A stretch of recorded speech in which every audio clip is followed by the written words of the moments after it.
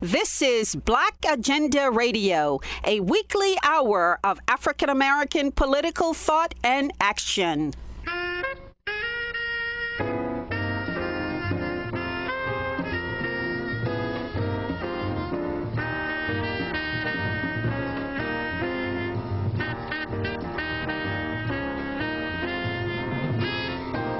Welcome to the radio magazine that brings you news, commentary, and analysis from a Black left perspective. I'm Margaret Kimberly, along with my co-host Glen Ford. Coming up, it is now widely accepted that Black Americans are owed a debt for hundreds of years of slavery and racial oppression. But can reparations be a distraction from the work of Black liberation that needs to be done? And how do you defund the police in a city like Baltimore, unless you can also assure the Black community that other ways can be found to deal with violence and crime? But first, President-elect Joe Biden's cabinet is taking shape, comprised mainly of corporate and imperial political operatives.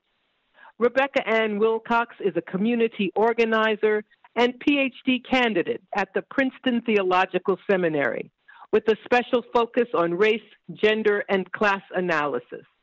Wilcox believes that corporate Democrats are, in some ways, more dangerous than overt white supremacists.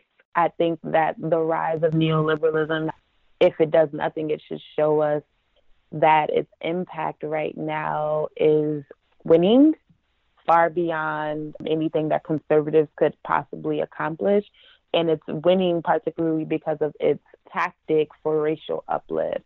And there's something about this narrative in racial uplift that is very seducing to civil society, as it's able to uphold the aspirations, of course, of people who desire to be liberated, but it's also able to stabilize the state through this falsified, obscured notion of progress.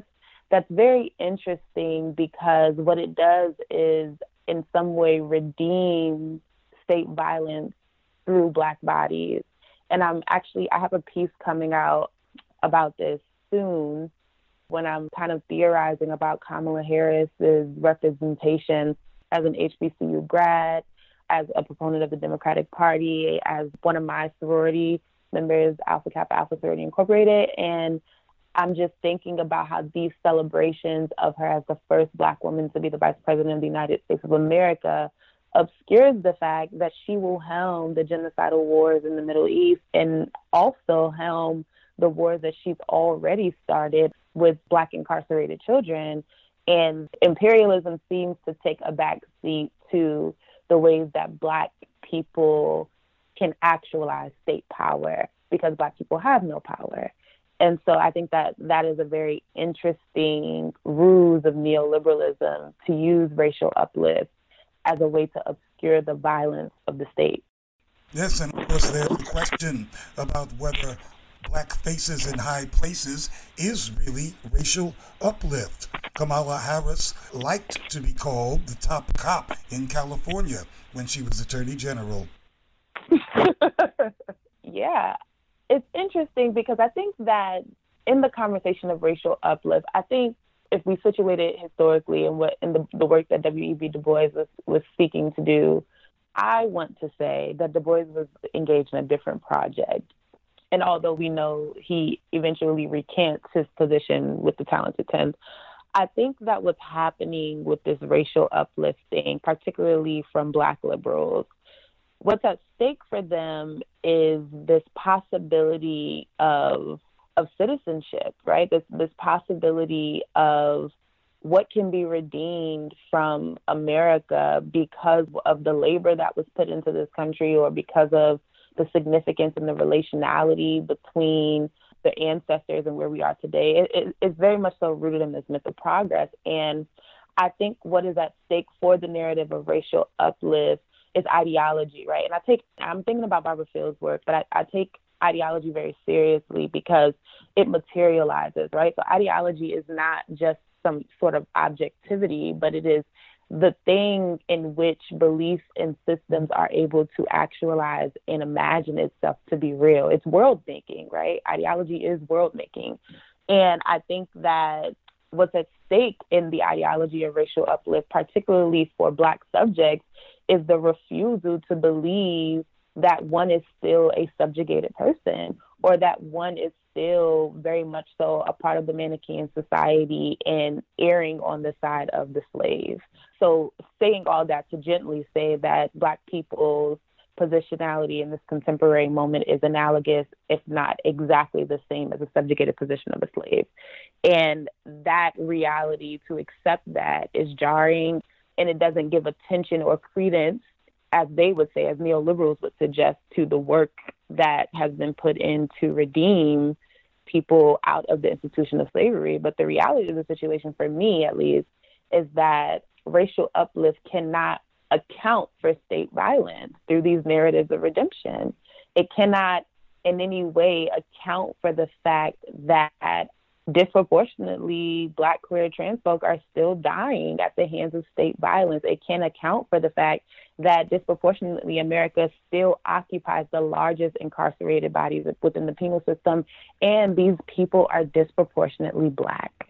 So I get what's at stake for the narrative and not wanting to diminish the work of people who have resisted. But I think what has to be problematized, particularly within the violence of neoliberalism, is how much of our resistance can actually be accounted to progress.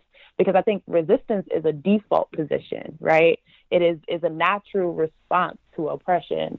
But I don't know that resistance is this agency and power that the neoliberal narrative wants to uphold of escape and freedom. I don't know that resistance and freedom are interchangeable terms. 20 million people marched under the banner of Black Lives Matter and demanding racial justice just this past June. In most of the cities in which the Black Lives Matter movement has mounted racial justice offensives, Democrats are in control. Democrats are the ones who are at least nominally the bosses of the cops. And therefore, shouldn't Democrats be especially implicated in and need to be held accountable for what this mass incarceration state is doing to Black folks? Absolutely. Many of us on the left of the radical left, we in some ways are very anti-democratic party, of course. And what we were trying to get at, particularly in the 2020 U.S. presidential election, was that the Democratic Party is not necessarily just fighting for the center, but the Democratic Party is fighting for the center right? And that's a very interesting way to frame it, at least for people that are not familiar with the paradigms or the political language of liberalism, neoliberalism, conservatism, neoconservatism, radicalism, and then revolutionary, right? And I think that those terms are best broken down in Joy James's article, Radicalizing Feminism. She kind of parses out what is at stake for each political movement. And I think that when we talk about the Democratic Party, we have to talk about the way that the Democratic Party is very much so aligned with the center right. And Obama says this. He says something along the lines that if I really had to evaluate my politics, it would be more so of a center right. People would frame it as a center right politic. But the issue is that because this tactic of racial uplift, right? Because conservatives cannot win over the narrative of racial uplift, and because many of the leaders that are a part of these Black political movements, such as John Lewis and all of these other people, have presumed positions of power within the state, it seems as if the Democratic Party has some type of progressive agenda. And one of the things I write in a piece that I have coming out is that Joe Biden is successful in wielding an anti-Black agenda, right? So Joe Biden successfully wins a campaign by stating that he will not defund the police, right? By taking a pro-Israel stance, by suggesting that he is not for the Green New Deal, all policies that a refusal to support decimates poor Black communities. He successfully is able to win over this narrative through a patriotic position that includes Black people into this patriotism. And I almost liken that to what we saw in South Africa during the apartheid, when Nelson Mandela gets elected as the president, and we see that the military that was built by the revolutionary at the time, the MK insurgency, we see them have a celebration to give over their badges, right? And Mandela thanks them for their service. And now this militant group that was used to resist the apartheid regime is now incorporated into South Africa's government, South Africa's military, and South Africa's intelligence agency. And the goal of this particular group that was formerly known as MK is now to stabilize the radical left, right? Because now we're a part of the government. We've overcome apartheid. So now our job is to stabilize the radical left, while the job of the apartheid regime, that's still the operating government, job is to stabilize the right. And so it seems as if that they both have this center that in some way unites the country and is for, this unity. But what's really at stake is the destabilization of Black insurgency against repressive and oppressive empires.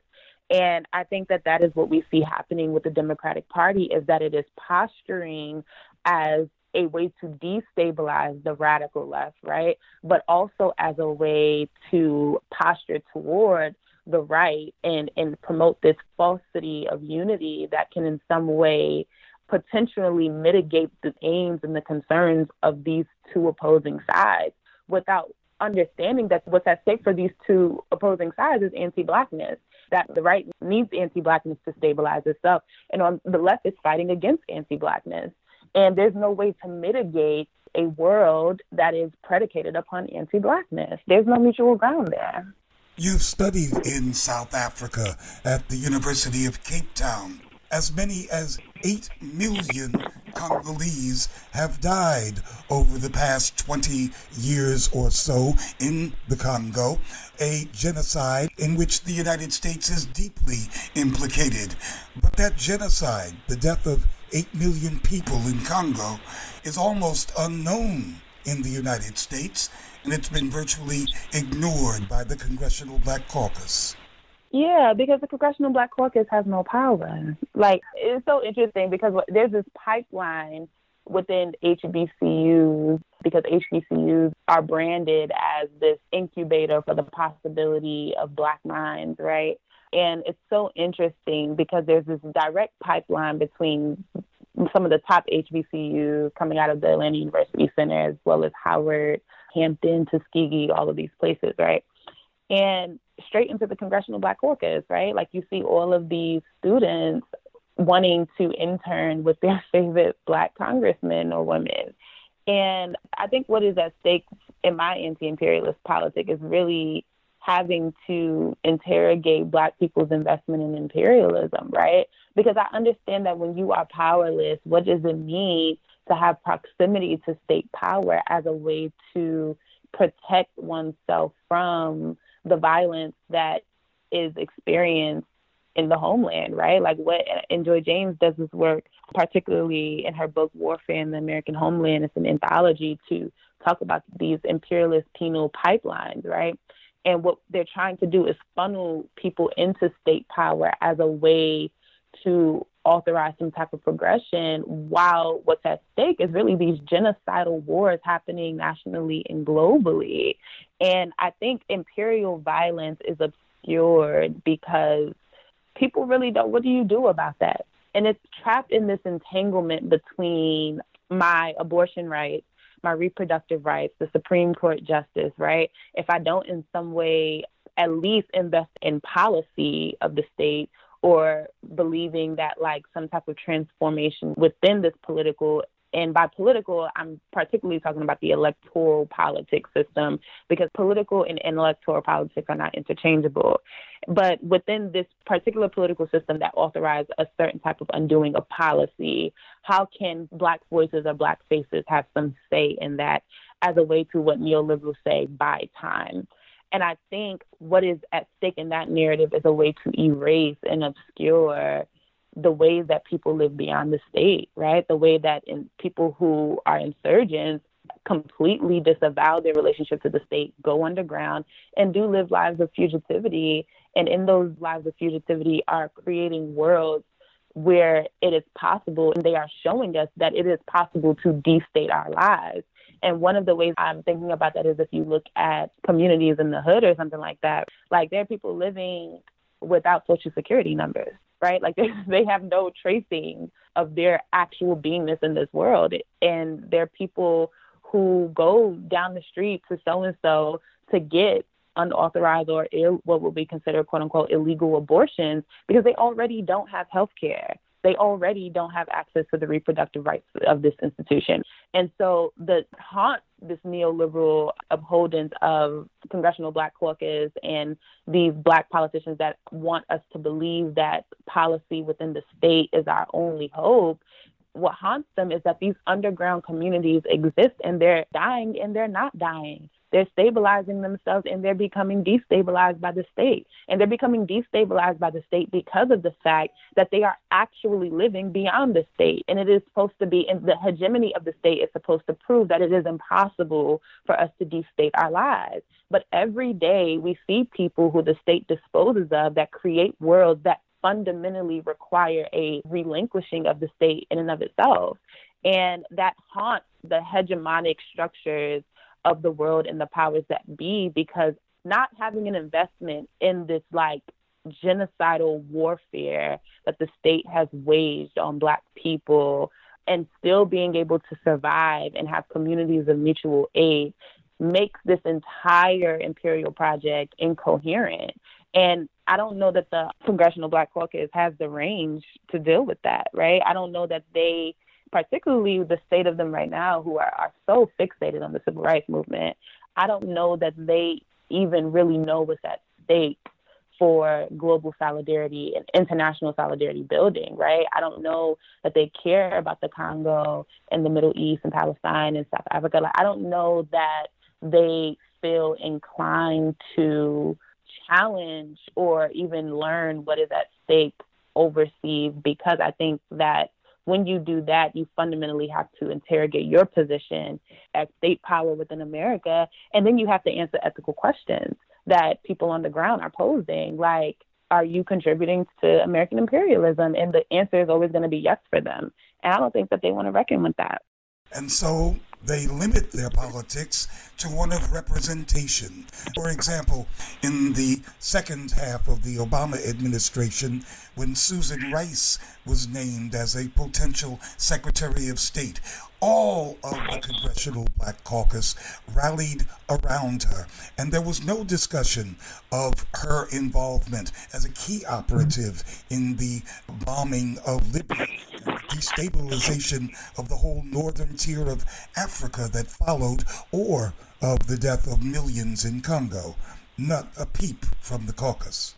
Of course not. Because the thing about it is that when we do this institutional and structural critique, we deem all of them complicit, right? So, like, we know that to the extent that individuals are the faces of these violences, it's an army of them that actualize this collectively. And something you said about representational politics just really just made me think of George Lipsett's article in Futures of Black Radicalism, where they pose the question of, what is this Black in the Black radical tradition, right? Like, what is this Black?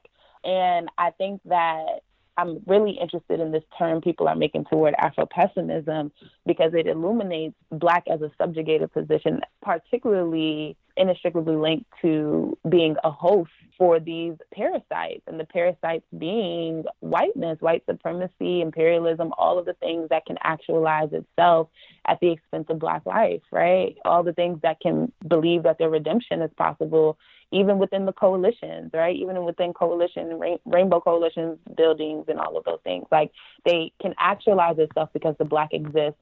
And so what's at stake for the Black is not just shared identity, and really seeing that gender and identity in and of itself are functions of anti-Blackness, right? And so I'm thinking about non-binary worlds that are just calling for an ungendering of life itself, right? An ungendering of the binary. an undoing of the binary. I'm thinking about how Black is political, community is political, solidarity is political. It is not just solely reduced to one's ability to share phenotype, but it has a lot more to do with shared struggle and my liberation being bound up with yours. And I don't mean that in the coalition sense where the proletariat or the worker realizes that they need the slave in order to build momentum for the movement, right? Because I think that there's a difference between the proletariat and the slave. But I think that when we're just talking about the slave, we're talking about the incoherency of Blackness. Blackness is not coherent. It is not monolithic. It does not have, as T. Troutman states in their work, a map, right? It can't be located. There's no coherent algorithm for how we get to what it means to be Black. And so how we foster and build communities has to be political. And then from that stance, we have to then realize that the Congressional Black Caucus is not in political solidarity with the ground. That is what it is. The Congressional Black Caucus cannot, for its own stability, cannot be in political solidarity with the streets, because the Congressional Black Caucus would have to cease to exist. And they want to believe that there is power in the state. And we know that there's power in the state, but the power in the state is through militarism, imperialism, and state violence, right? And so it is the power to wield that violence. And they know disproportionately the bills that they are passing is for the upper middle class Black elite. It has absolutely nothing to do with the poor, which is why we are in a pandemic, and people who live in the ruins of the ruins can't tell the difference between before and after. Life has not changed. Life has not shifted. If you go to poor communities, I'm particularly thinking about where I grew up in the Bronx, New York, in Yonkers, like there has been 3 candle lights in 1 month on the same block. And it's not from the pandemic. It's just life. Like niggas die every day, you know? And so death becomes the disposition of people living in the ruins. And so this hysteria around death in a pandemic is a little bit shocking for people who are already dying. It's just like, oh, welcome. Welcome to the world we navigate. We've been dying, and we know every 4 years we are still going to die. So I think that the question that I'm really interested in that Afro-pessimism poses for me is like, this radical embrace of death that is not a sense of martyrdom, but it's a realization that there are a whole lot of people that are already dead, like literally already living in the ruins. And when we look to incarcerated folks and we really see how this project of social death plays out and how the penal system and genocide fosters through particularly poor Black communities, it's just shocking that the Congressional Black Caucus can uphold any narrative of the possibility of state power for Black people. That was Rebecca Ann Wilcox, speaking from Princeton Theological Seminary. Zuri Arman Kent-Smith is a poet, writer, and activist with a degree in Africana Studies and Philosophy at the University of Pittsburgh. Kent-Smith has a particular interest in the question of reparations for Black Americans. In the early stages of the Democratic presidential primaries, a number of candidates endorsed the principle of Black reparations. But does that mean the issue has become mainstreamed? I don't think that we've reached that point completely yet. And I say that just because I'm thinking about similar policy proposals that are explicitly very Black in their nature, like the call for abolition or even defund the police, and the way that those are just now becoming kind of mainstream ideas where Biden is mentioning it, but is actually saying that he's not going to defund the police and is actually going to increase funding for the police. And so I think that reparations hasn't reached that point where there's even really a discussion amongst white politicians. But even when it does, I don't foresee that it will be a productive conversation to be had just based off of the history of what's going on right now. Yes, I haven't heard a public political conversation that delves into what is a reparations demand and what is just par for the course in politics. In other words, for example, a Marshall Plan for the cities, which used to be an every 4 years demand from mainstream black organizations. You don't hear it anymore, but a Marshall Plan for the cities is that reparations? Could you speak more about that? I've never heard of a Marshall Plan. Well, until Barack Obama ran in 2008, every 4 years, a number of black organizations like the Urban League and others, I refer to them as mainstream organizations, would raise the demand for a Marshall Plan for the cities. That is, the United States should allocate many billions of dollars to reinvigorating and rebuilding America's cities like the U.S. did in terms of Germany after World War II. That was the Marshall Plan. So I think for me, when we think about reparations, I think we need to think about explicitly what are we trying to repair. And so for me, when I think of reparations, I think when many people think reparations, we're thinking about slavery and the afterlife of slavery that we see today. So I'm thinking about the way that slavery completely cuts off any ties to a distinctly black political formation or the elimination of any type of agency for black people politically. And so when I hear plans like the Marshall Plan, or even thinking about LBJ's speech at Howard that I recently read, these plans don't really address any of that because they're not actually giving any type of agency, any type of power to black people. And instead, it feels like another way of being at the whim of what the United States wants to do to the black population that they have. So for me, I don't see something like the Marshall Plan or anything really related to just like the giving of money to really be reparations, because as quote unquote U.S. citizens, we should already be receiving things that improve our circumstances in the United States, which obviously doesn't happen because of our tenuous relationship with citizenship. But things like the Marshall Plan should already be happening. So if we're talking about reparations in terms of power and agency over these resources, then we certainly should be looking to black folks to be organizing to define what those needs are, what reparations means to us. But we haven't had a truly national conference of black people over reparations. Yeah. I think for me, something that I've been thinking about a lot right now is the way that electoral politics seems to divert our attention away from having conversations explicitly for and amongst black people about what exactly we want to see put forward as policy or put forward as any type of demand. In this summer, talking to some of my friends and talking to some of my colleagues, there's a certain way that as soon as we start to get down a certain line of thinking where we're really thinking about the extent to which we are subjugated and oppressed in the United States, immediately it comes back to, okay, but you're going to vote for Joe Biden, right? And it's like, why is there that constant reassurance that I'm going to do the quote unquote right thing by casting my vote for someone who in word and in deed is very anti-black?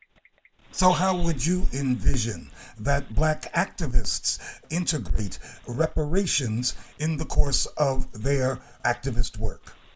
So for me, I think that I don't want to speak for activists. I don't do any organizing right now myself. I have in the past, but none right now. So I don't want to speak too much for what people on the ground should be doing. But I would think that it really just comes down to when you are organizing and when you are trying to build political momentum or build a political project, really just making sure that it's grounded in meeting the needs of the people in the communities that we're talking about. So forming these networks of communities that then can come together to talk about the formation of some type of platform, but really emphasizing that this work needs to be done on the local level, because that's when we really find out the extent to which the depth of the problem that we're facing. I'm always continuing to think about right now as I'm pursuing my PhD, this is a question that's constantly on my mind, is how do we translate this stuff into on the ground work? But you were speaking of reparations as being inseparable from questions of power. And seen that way, we should be speaking about more than just how big is the bill, how many trillions of dollars owed, how black folks should wield power over the investment and allocation of those resources. Yes. So for me, when I'm thinking about Black Lives Matter right now, what Black Lives Matter has kind of become throughout the years, I'm thinking about the ways that right now it seems to be that Black Lives Matter is an attempt to gain entrance into the United States as a project without attempting to change the character of the United States. So without attempting to change the way that it functions and the way that it organizes. So I agree that in any type of movement that emerges right now, there has to be an attempt to actually change the very nature that the United States runs in order to build agency for Black community. I mean, that's really Black power. That's straight from Toure. I agree in that sense. Some folks say that no amount of money can atone for the crimes that have been committed against Black people in the United States and worldwide. What's your position on a check, a monetary compensation? So I'm of the mind that there really is no amount of money that fixes or atones for the atrocities of slavery. Because, again, when we're thinking about what did slavery do, like it fundamentally changed the course of a whole people where, you know, there's lost histories, there's lost futures, there's lost past. There's so many things that have been lost that can't be quantified in terms of a dollar amount. And I frankly find it kind of disrespectful that a dollar amount is even being, that someone thinks that they can give me a dollar amount and then that means that I can no longer talk about the atrocities of slavery anymore because it's supposedly been atoned for. So yeah, I don't think that there really is any amount of money that will actually make me feel better about slavery or about, you know, the afterlife of slavery that we're still seeing. But I think that if we are going to be talking about reparations, then it needs to be in some way that is addressing the constant ongoing afterlives of slavery in the form of like the prison industrial complex, in the form of environmental injustice. Yeah. Well, clearly, a debt is owed not just to Black Americans, but to folks who have been subjected to colonialism and slavery all over the world, the whole continent of Africa, but also many of the peoples of Latin America and of Asia. So when we speak of an historical debt, there's lots of people that are owed. How do we deal with others who have been harmed by much the same people that we or some of us want to hand a bill to? It's a difficult conversation to navigate, but I think ultimately I'm not opposed to other groups receiving any type of reparations because ultimately it's the same hand that's crushing all of us. But I think that there have been other groups that have received, for Japanese internment camps, for indigenous people have received reparations in some form for the atrocities committed against their communities. Black people haven't received that really in any form at all globally, and especially not in the U.S. So I think that if we're going to engage in this coalition of trying to receive some type of reparations, we need to make sure that we are thinking about the centrality of anti-Blackness and the centrality of slavery to the formation of the New World. And there's a particular reason why the United States doesn't give reparations to or doesn't even consider reparations to Black people, because that would mean admitting that slavery is the foundation to the building of the U.S. empire, which would make the whole mythology of the United States would crumble. And so I think that we have to be very, very careful that we don't allow the coalition to override the particularity of anti-Blackness.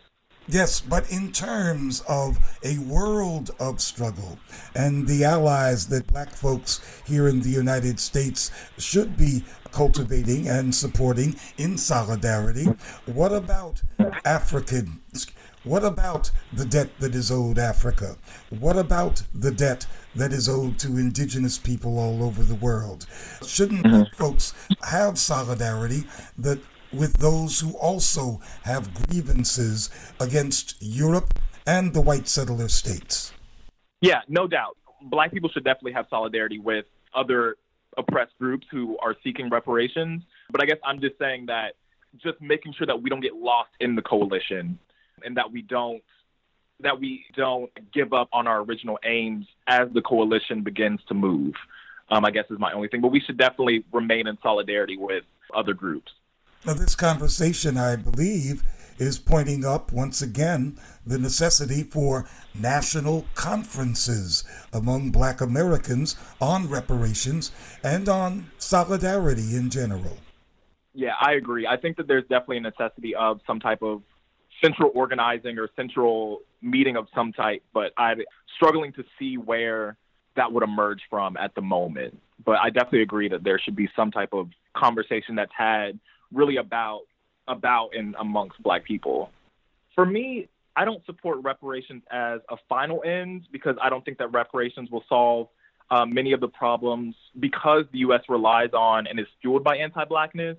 Of course, if we're thinking about receiving a check of some sort, sure, that'll make me feel better in that moment, which again is very unlikely to even happen. But reparations continues to come up in these conversations that I'm having in a very liberal, individualist way, where it is just a cash settlement and it isn't really concerned with the future of Black people as a whole, nationally or globally, which is consistent with what the United States wants, which is to not have us look upwards at what is the common denominator, that's led us to this position. And so I'm thinking about the ways that, reparations really is just a type of anger manager of some way, the way that it intrudes on our conversations that we're able to have because we view reparations as this cash settlement, instead of thinking about what reparations can really do to transform the very position that we're in the United States. So I agree that reparations should happen fundamentally, but the conversations that I'm hearing, because they take on the liberal tinge, tend to just limit the radical potential of Black conversations. So in conversation, I typically say that I don't support reparations as a final end, but I do think that they could be an effective jumping point to think about, the next step past reparations, which is to really challenge the United States and challenge its existence even. So you seem to be saying that talk about reparations often distracts or detracts from discussions of transformation. Right. And I'm also thinking about right now the way that reparations, there's the rise of the American descendants of slavery movement, and the way that this is like fracturing Black solidarities, where American descendants of slaves are now saying, well, people in the Caribbean don't deserve reparations because they weren't in the U.S. People in Africa don't deserve reparations because they weren't in the U.S. As if, again, like we said before, it's not the same hand that's dealing death to all of us.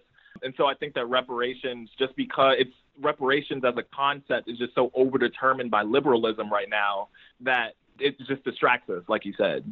And who is to say that people in the Caribbean and in Africa and in Asia also don't deserve reparations from the United States, which has for the past 50, 60 years been the main imperial power that maintains those Europe and USA superior relationships with everybody else.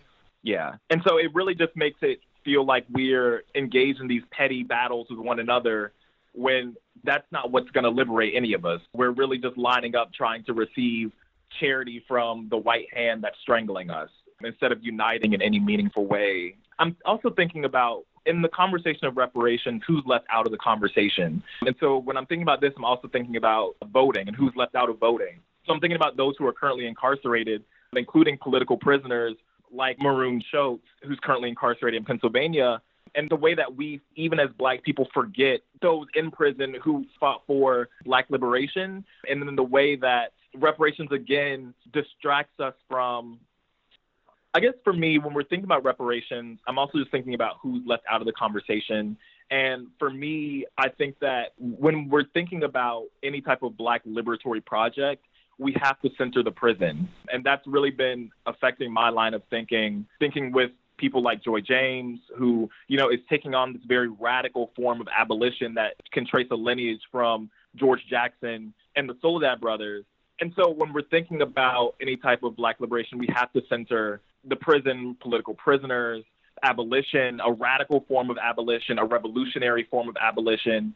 And reparations, again, moves us away from that, because even with the right to vote, prisoners aren't allowed the right to vote. So when we're thinking about voter suppression, we don't even talk about prisoners. Like, they're just invisibilized from the conversation. And so in the same way, I think that reparations does the very same thing, where it invisibilizes prisoners and imprisoned people and political prisoners, when these are actually the people who are central to the fight against an anti-Black world, against an anti-Black United States. That was Zuri Arman Kent-Smith at the University of Pittsburgh. The grassroots youth organization called Leaders of a Beautiful Struggle have been deeply involved in Black empowerment activities in Baltimore, Maryland. Lawrence Grandpre is the organization's research director. He was a recent guest on Dr. Jared Ball's acclaimed podcast, I Mix What I Like. Grandpre agrees in principle with the demand for defunding of police, but he doesn't think the Black Lives Matter organization has a clue how to sell the concept to the Black community. We've been engaging on conversations around alternatives to policing really for probably about the past 5 or 6 years. And because of that, when the current call to defund police popped up, frankly, a lot of us were very frustrated because so much of the nuance that is happening at the grassroots level is completely absent from the national conversation, especially the national Twitter conversation. And it actually made me think of this quote from Kwame Ture, which I literally just transcribed yesterday because I listened to his talk and I thought this is perfect because I think it describes what's happening here, both on the side of the Obama defund the police is a snappy phrase that turns people off, and the Twitter BLM defund the police if you don't like it, you're racist type of thinking. Kwame Ture said, the capitalist system lets you think you can think about something without being involved in that which you are thinking about. In fact, they let you think that you are thinking. Unless you're involved with that which you are thinking about, you can't think about it. If I ask the question, do you want our people to advance? Every hand must go up. But then you ask, how many of you are involved in the struggle to advance the people's causes? Hands will go down. But those who are not involved in the people's struggles, they still think they are thinking about the people's struggle. Don't fool yourself into thinking that capitalism is letting you think you're thinking about your people. The capitalist system makes people stupid, then makes them arrogant in their stupidity. Not only do they not know, but they do not want to know.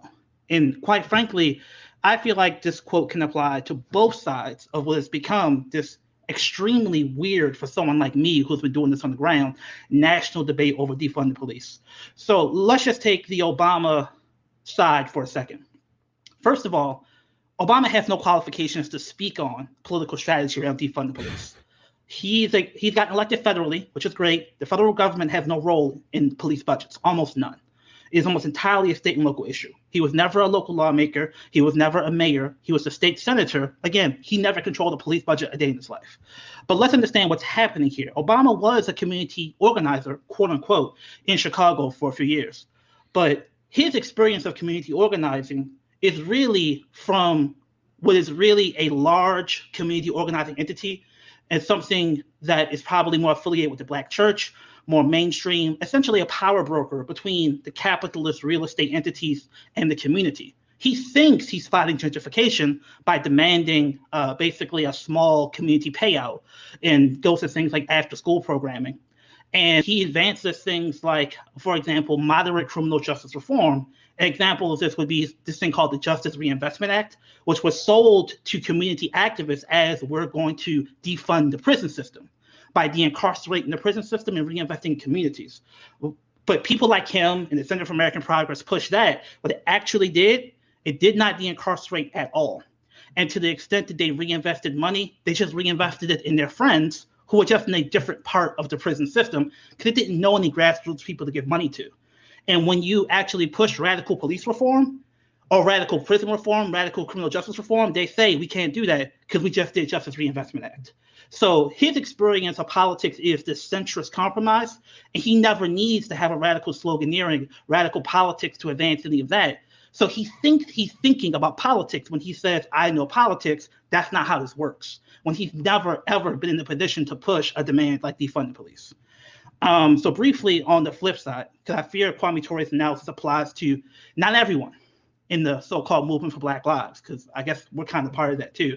But the dominant mainstream conversation on this so-called defund the police argument is basically 90% critique of police, 10% hate as an alternative. Don't accuse me of not having an alternative. But if you actually want working class Black and brown people to trust you, you not only need to flip that and really talk 70, 80% about what your alternative actually is. Working class people need to see you on the ground every day for years, pushing that alternative. The problem is doing that work at a local level is kind of seen as like small ball politics. It doesn't get you viral on Twitter. It doesn't get you a book deal. It doesn't get you tenure. It doesn't get you the sort of accoutrements of celebrity activism that many of these people want. So we're having them target the defund police conversation to a federal lawmaker like Obama, or a federal conversation, when the entire issue of policing, we all know, is funded through localities. So working class Black and brown people see that. They see that you're not in the community when they're pushing for things like minority contracting to get grassroots people jobs. They even don't see some of these people, which stuns me, in the conversations around cannabis legalization. You would think that people like BLM would be all over cannabis legalization, since not only an economic opportunity, it's an opportunity to put tax revenue from legal cannabis back in the community for reparations for a war on drugs. But the people fighting these issues don't see a lot of these Black Lives Matter activists at their state houses to fight these bills. It's gotten so bad that California's cannabis legalization bill actually put more money into police through the cannabis revenues. And again, the defund the police crowd was nowhere to be found when that bill was passing, even though BLM already existed. Lauren, forgive this interruption, but please break that part down real quick. How did... Say that part again. Yeah. How did BLM, legalizing marijuana end up increasing funding to the police? Because, when you do recreation, when you do medical cannabis, most states don't put an extra tax on it because they say we shouldn't tax medicine, which I kind of agree with. When you do recreational cannabis, they say we're going to tax the heck out of it because we want that money, that tax revenue. But who gets the tax revenue? The police have gone to every single state that's legalized cannabis and says, hey, you got to give us our cut because we need to deal with people who are driving high because of this new recreational cannabis. And the same people who are so gung-ho in 2014, 2015 around protest Black Lives Matter, they were focused on the federal election. They were focused on these big, high-profile deaths in community, but they weren't focused on the actual mechanics of state lawmaking. So in almost every state that's legalized cannabis, the cops have gotten their cut. And in some cases, in localities in California, police budgets have increased 15 to 25% because they are flush with cannabis tax revenue. Wow. And it's one of those things where if you're serious about local politics and serious about defund the police and serious about building with people on the ground, you should have been all over that. But I got to be honest, this is why it didn't happen. And it pains me to say this. One of the reasons why many people consider M4BL, BLM people weren't there is because big foundations do not fund activists to do cannabis legalization work because it's still federally illegal. And they fear losing that federal tax exemption by paying people to advocate legalizing cannabis. So this is why we at LBS are so absolutely adamant about why we need independent organizing. Because if you allow a foundation to determine which flavor of defund the police, which flavor of engaging this argument that you engage, you're going to miss absolutely critical conversations that you can't engage in because of the limits of nonprofit status. So when working class Black and brown people hear defund the police, they actually disagree with the statement, not because they believe that police are great, because they don't trust the people advancing the argument to actually be there and committed to enforce the alternative. So if you want to shift that polling number, which is like defund the police only has like a 25% popularity amongst Black people themselves. If you want that number to increase, you should not have more woke Twitter threads. You should not do this sort of big, abstract, sort of emotional sloganeering that we see on national media. You have to go into community and actually engage people on these questions of who are the violence interrupters? How do we pay for the violence interrupters? Who controls that institution? Who trains them? We have a couple hundred now. We're going to need a couple thousand if we want to actually replace the police. Who's going to do that? Hopkins School of Public Health, University of Maryland School of Social Work? And if the answer is no to them, who are you going to present as a grassroots alternative? These are questions you don't have to answer if you want to go viral on Twitter. But you do have to answer if you want grandma in Baltimore City to believe in defund the police. And right now, that's not where the conversation is. What is LBS doing that you would like more support from the rest of us circumvent the more prominent groups getting all the funding and attention for doing the work that isn't actually being done? What I want to do before then is talk about the conversation that I think people are afraid to have, because they think it's not strategic or they don't know how to have it, which is the conversation about actual crime in our communities. Because I don't think people have been serious about how serious a problem violent crime is in our community. There are lots of great answers to defund the police from this question of won't crime increase, but the answers that have been dominant in the national media discourse have been absolutely terrible. They are stock, simplistic answers that work fine if you're convincing white liberals to be guilty and believe your argument, but they don't convince regular working class Black people because they have legitimate concerns. They need more. So the answer people give is, first, police most of the time aren't enforcing anti-violent crime. They're doing traffic stops. They're doing, stop and frisk. They're doing property issues. They don't actually deal with violent crime most of the time. And violent crime has been declining in most of the country. That's it. That's the best answer that a lot of these people who are being held up as the paradigm of this analysis can give you on what about violent crime. The problem with that is, if crime is decreasing, people will tell you they think it's because police have a deterrent effect on violent crime. So even if violent crime is low, they say, yeah, because the cops are there, they deter crime, so we need more cops. So that argument just isn't deep enough to deal with people's real concerns and their assumption around the theory of deterrence. The theory of deterrence is wrong, but you have to actually read criminological data and criminological analysis to explain why the theory of deterrence is wrong. So in big cities like Baltimore, people think the cops are stupid. They are not afraid of the cops. They believe they can do whatever they want and they won't actually get caught by the cops. If they do get caught by the cops, they believe, first of all, no one's going to testify against them. And second of all, and this is important, cops are so dirty that when the cases go to trial, a lot of times the cops that do the police work can't testify in the cases because they have dirt on their records, so that if they get called to trial, the defense attorney will rip them a new butthole because they'll claim that these people are dirty, they've committed crimes. As cops, their analysis is inadmissible. So the first thing you have to do to convince people that you have a strategy to deal with crime is actually police accountability. Because it's not until the police are accountable to the community do they actually have the ability to do the one thing that you might actually need them to do, is deal with this very small segment of people who the community themselves deems as a problem. But they don't have any trust that the cops will deal with them until the cops are succumb to the power of the community through community oversight. That's the only way you're ever going to get information to make a good case. And honestly, you also need witness protection. If you do have someone testify, like I've heard people say, man, what he did was dirty. He shouldn't have killed that kid. I almost want to go to the cops, but I don't trust them and I'm not safe if I do that. So you need witness protection to also deal with that. Obviously, we all know that the majority of issues of violent crime are not super predators, are not drug related. They are incidences in community that spiral out of control because of misunderstanding, fear, and a lack of information. Think of it like two nations who are at war. I have a nuclear weapon, in this case a gun. They have a nuclear weapon, in their case a gun. I don't want to nuke that nation. I don't want to kill that brother or sister, but I'm not sure that they don't want to kill me. So the vast majority of incidences of violent crime are oftentimes these misunderstandings that spiral out of control for a lack of information and people being afraid that I don't want to push it too far, but I can't trust that they don't want the smoke.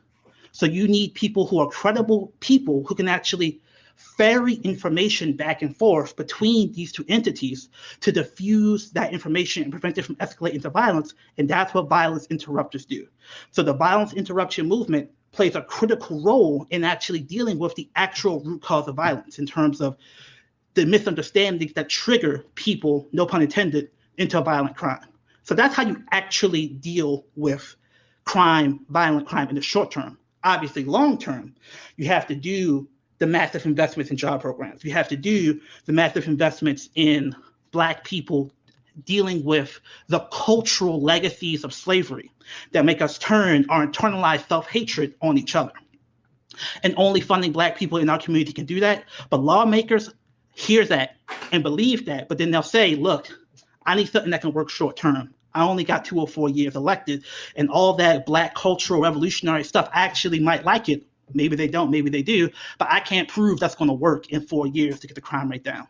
So whether you believe in that incentive structure or not, you have to show people that you actually have a plan to engage in building up the systems that can deal with violent crime. And fortunately, there's great chronological evidence that says this stuff works. Safe streets have been proven to deter violent crime, and almost everywhere it's been applied. Now, what you got to do is you got to liberate violence interruption from the white academic industrial complex and put it in the hands of the community. That's a separate talk. But these are the conversations we need to have. How do you go from 100 violent interrupters to 10,000? Who is getting paid to do that training? Because honestly, it should be people like Baba Ademola in Baltimore, African-centered people who know African-centered visions of human development. Right now, it's not. And to the extent that violence interruption has failed, it's basically because they haven't funded it enough and they haven't made it culturally competent enough. So these are the debates we have to actually have to prove to regular people, oh, wait, so you're actually telling me I don't need cops to prevent violence? It's like, yeah, you don't. But why aren't the people who are supposed to be making the defund the police argument saying anything that I just told you? And that's it for this edition of Black Agenda Radio. Be sure to visit us at blackagendareport.com, where you will find a new and provocative issue each Wednesday. That's www.blackagendareport.com.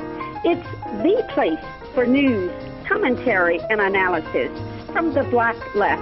I'm Nellie Bailey, along with my co-host Glen Ford. Our thanks to the good people at the Progressive Radio Network.